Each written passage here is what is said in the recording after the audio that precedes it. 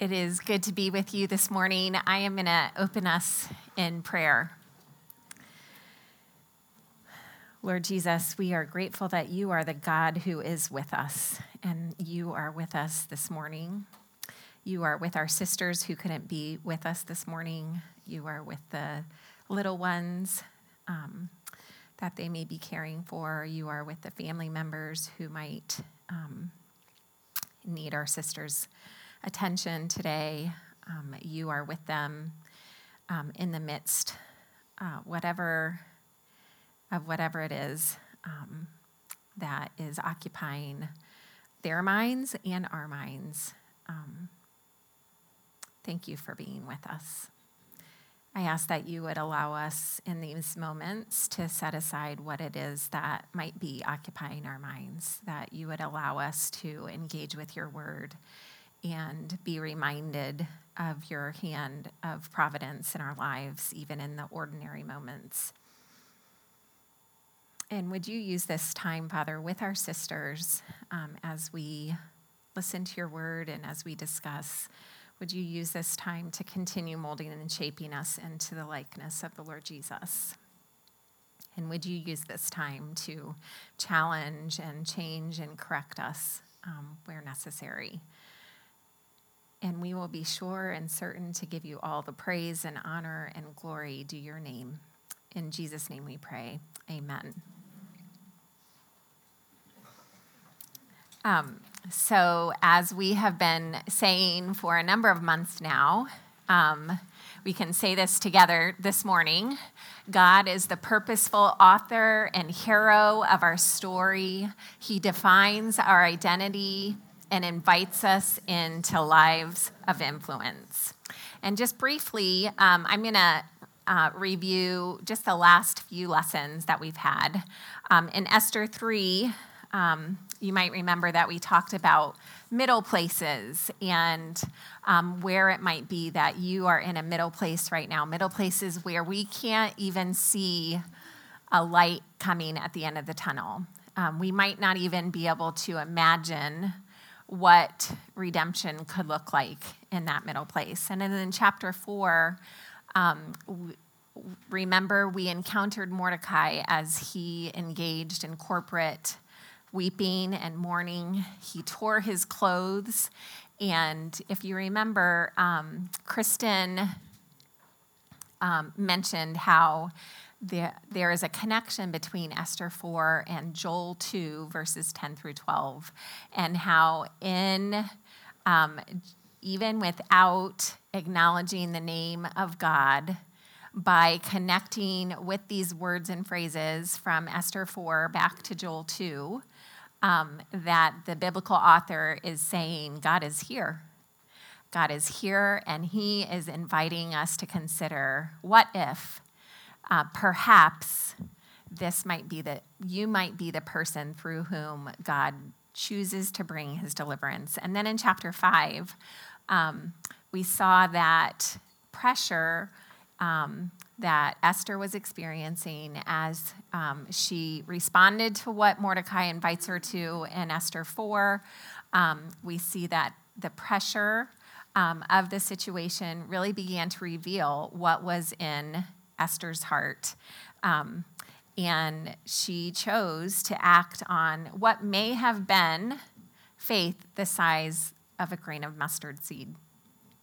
And she invites Xerxes and Haman to a banquet and then invites them again.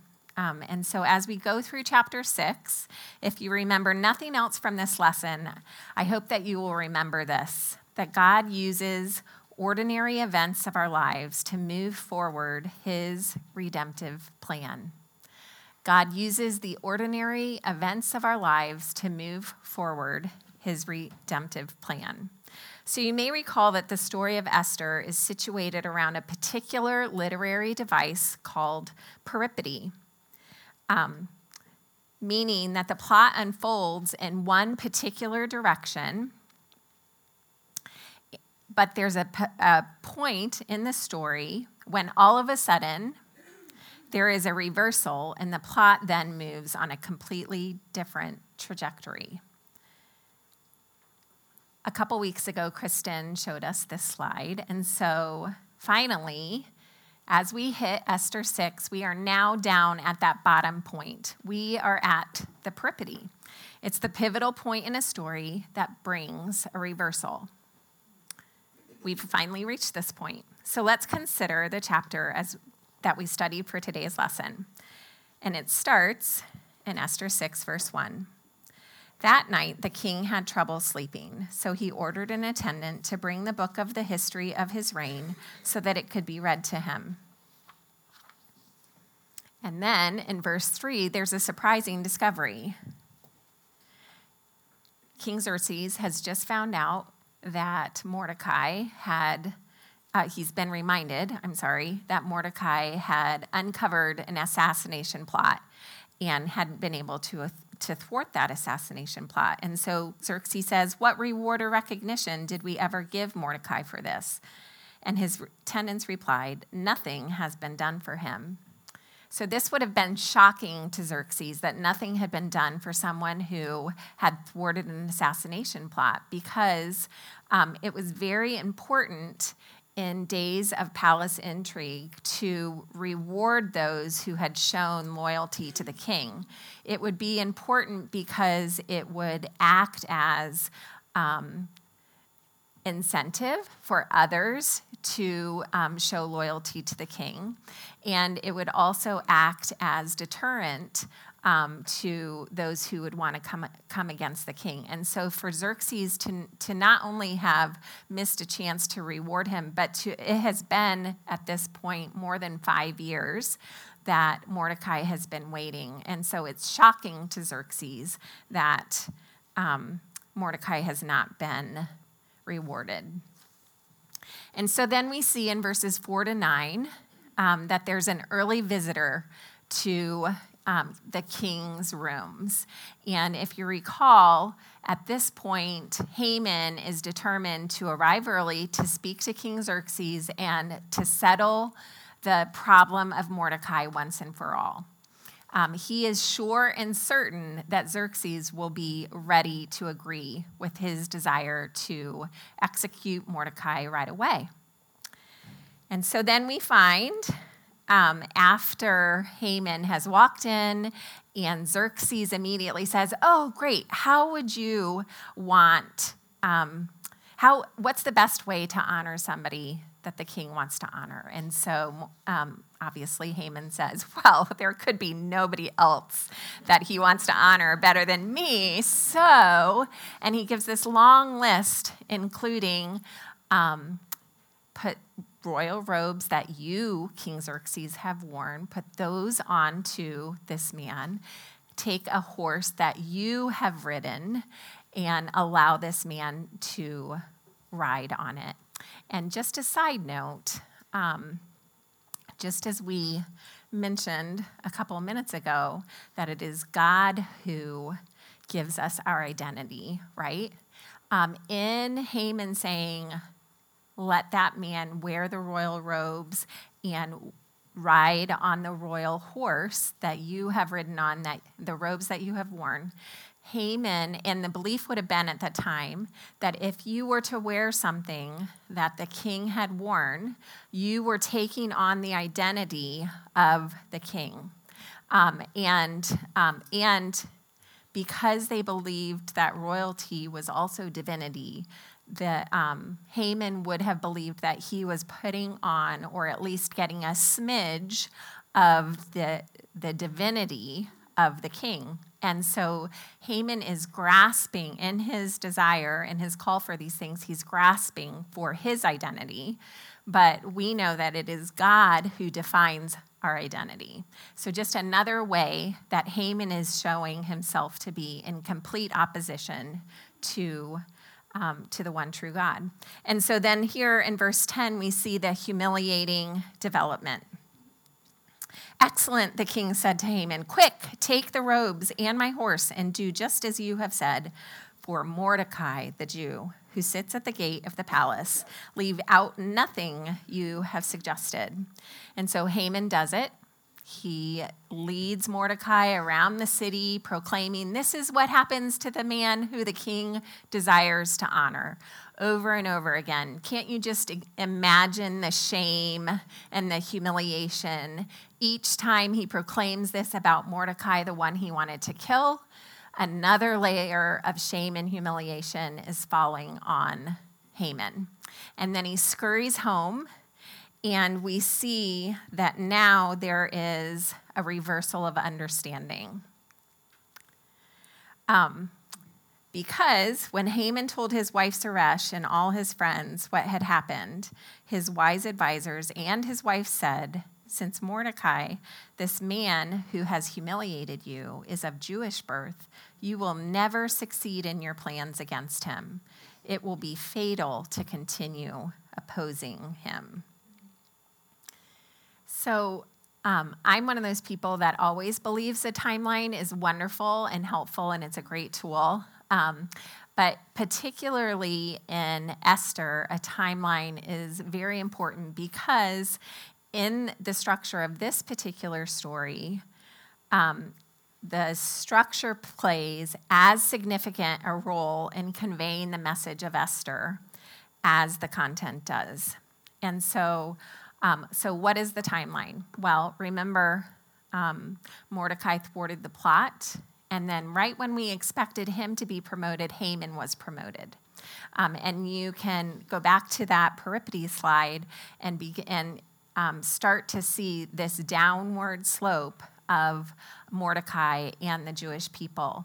And now, here we are at the center point, and we know, because it's peripety, that the trajectory is going to change. But it's all in the waiting, right? Again, it's more than 5.5 years since Mordecai has participated in thwarting the plot of the assassination plot. And during that 5 years, during that 5 years, we saw Esther 3, right? And that's when Haman has thrown the dice and the lots had fallen on, they had chosen the death date. And there's the waiting, though. The death date wasn't to come for another almost year after that date had been chosen. And so in that waiting time, God's hand is moving. And again, in Esther 5, there is a putting off of what we might consider the actual event. So Esther goes before the king and he says, "What would you like? Up to half of my kingdom." And she says, "Well, I'd like you to come to a banquet." And then when she's at the banquet, the king says again, "What would you like? Up to half my kingdom." And she says, "Well, why don't you come to a second banquet?" And then at the end of chapter 5, we're left wondering what is going to happen because we're waiting between the first banquet and the second banquet. And so the second banquet isn't going to happen until chapter 7. So we have this whole time of waiting, wondering what is going to happen, where might we see the salvation of God and deliverance that he will bring. But we're kind of left hanging. It's a cliffhanger again. But in that hiddenness, in the hiddenness of the God that we don't see his name, we don't see miraculous events, we know that he's working as we continue to wait. So let's picture the telling of Esther as if it were a play. At the end of Esther 5, Haman hurries home, conflicted. He's so full of pride and arrogance at being invited by the queen to not one, but 2 exclusive banquets. But he's also so full of rage at the audacity of Mordecai to snub him. And the curtain closes on chapter 5 as Haman gathers his wife Zeresh and his friends, who then counsel Haman to set up a tall pole on which to impale Mordecai. So at the end of chapter 5, we are left once again waiting to see what will happen. How will Yahweh bring salvation? Why does Haman get to keep plotting evil against Mordecai? And then the curtain opens on Xerxes having a sleepless night. So at first glance, this might seem a rather odd aside to the movement of the plot. I mean, great, finally Mordecai is going to be remembered. He's been waiting for more than 5 years. And at this point, maybe Mordecai has given up hope that he would even ever be rewarded. At the very least, the slight has probably lost importance in his mind. There are more important things to be concerned about. I mean, the deliverance of his people. But in the gap between Esther 5 and Esther 6, it is God who causes the pivot. So here we are again, the peripety. While the curtain is closed, and then even during the first few minutes of the next scene, when no human agency is involved, meaning literally nothing is happening except that the king can't sleep. There's no decisions being made. There's no action happening. Nothing is being decided upon by a human. No human agency is involved. The whole story shifts and the great reversal begins to be revealed. Here again, we see that the structure of the story plays as significant a role in conveying the message of Esther as the content does. So now the reversal begins to take shape. It's in seeing that Mordecai's story is changing and that the story of God's covenant people is changing that we are able to look more closely and see that the pivotal moment, the peripety, comes by the hand of the God who is not mentioned, who seems hidden, but who will faithfully fulfill his covenant promises through his providence, even when his people are in exile for the very reason that they have broken his covenant. The shift does not happen when Esther becomes queen. The shift does not happen when Mordecai displays loyalty to the king. The shift does not happen when Esther chooses to go to the king with the determination of, if I perish, I perish. No, the shift, the pivot, the peripety happens when no one but God could have made it happen. The king couldn't sleep. God is working in the waiting. He is working in the hard. He is working as things seem to get worse rather than better. He is working when it seems nothing can be done. He is even working when specific choices that I have made have landed me in the terrible situation in which I currently find myself. The king's sleepless night, as the pivot point of the whole story, reminds us that God uses the ordinary events of our lives to move forward his redemptive plan. Let's not forget that all of Scripture is a unified story that leads to Jesus. Esther is a part of that story.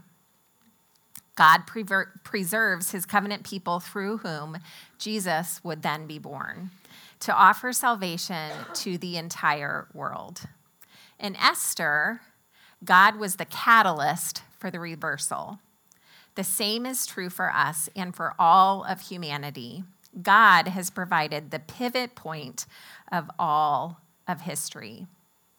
We're told in Galatians 4:4-5, but when the right time came, peripety, it's the peripety of all of history. But when the right time came, God sent his son, Jesus of Nazareth, born of a woman subject to the law. God sent him to buy freedom for us who were slaves to the law so that he could adopt us as his very own children. So I wonder, where on the line of the story, of your story, where are you? So just as all of Scripture has the meta story that all Scripture leads to Jesus, so too we all have a meta story in our lives. Each meta story told through countless scenes and episodes. All of our meta stories hinge on our response to the ultimate pivot moment in history, the ultimate pivot person in history. So where in that meta story are you?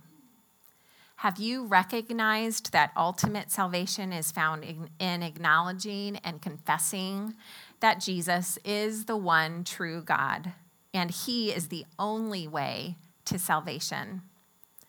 How has that pivot impacted your life and changed the course of your story? How has that pivot changed the way that you orient your life? Let me ask that again. How has that pivot, the ultimate pivot in all of history, how has that impacted your life? And how has that changed the way that you orient your life?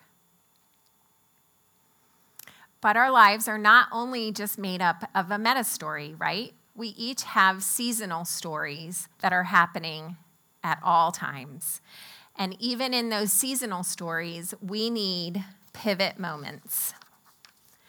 As we have studied the last several chapters of Esther, we have been invited to consider where it is that we are currently waiting for salvation or deliverance. Are we in a middle place? Has the Holy Spirit brought you to a point of crisis that has required a new resolve in following him?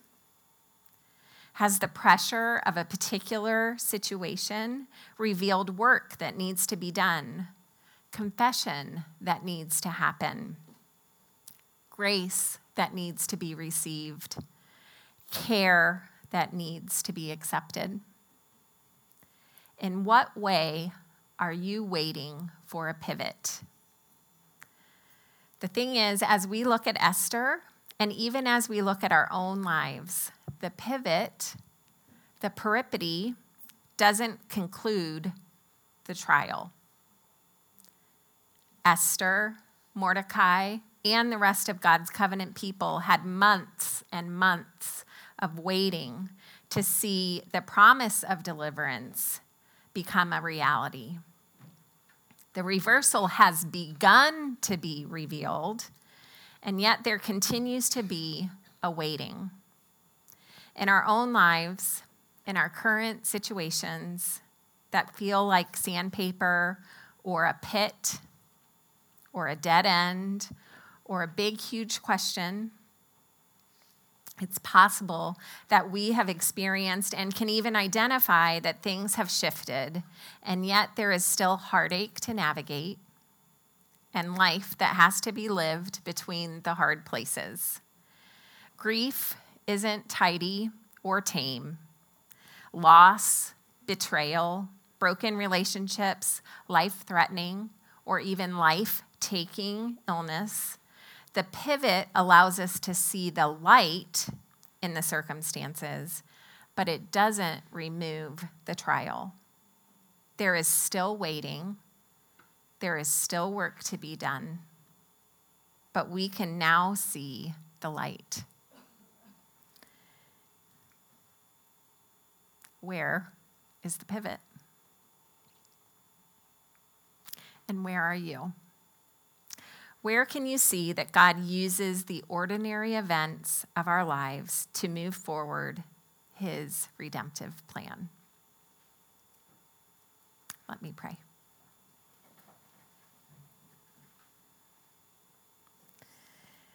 Lord Jesus, I thank you and praise you for your kindness and your goodness and your faithfulness. I thank you that you do use the ordinary events in our lives to move forward your redemptive plan, your redemptive story.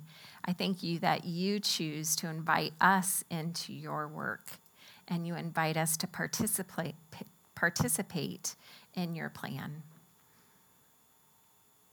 Come and be among us, Holy Spirit, as we discuss in our groups what it is that you are doing in each of our lives. In Jesus' name, amen.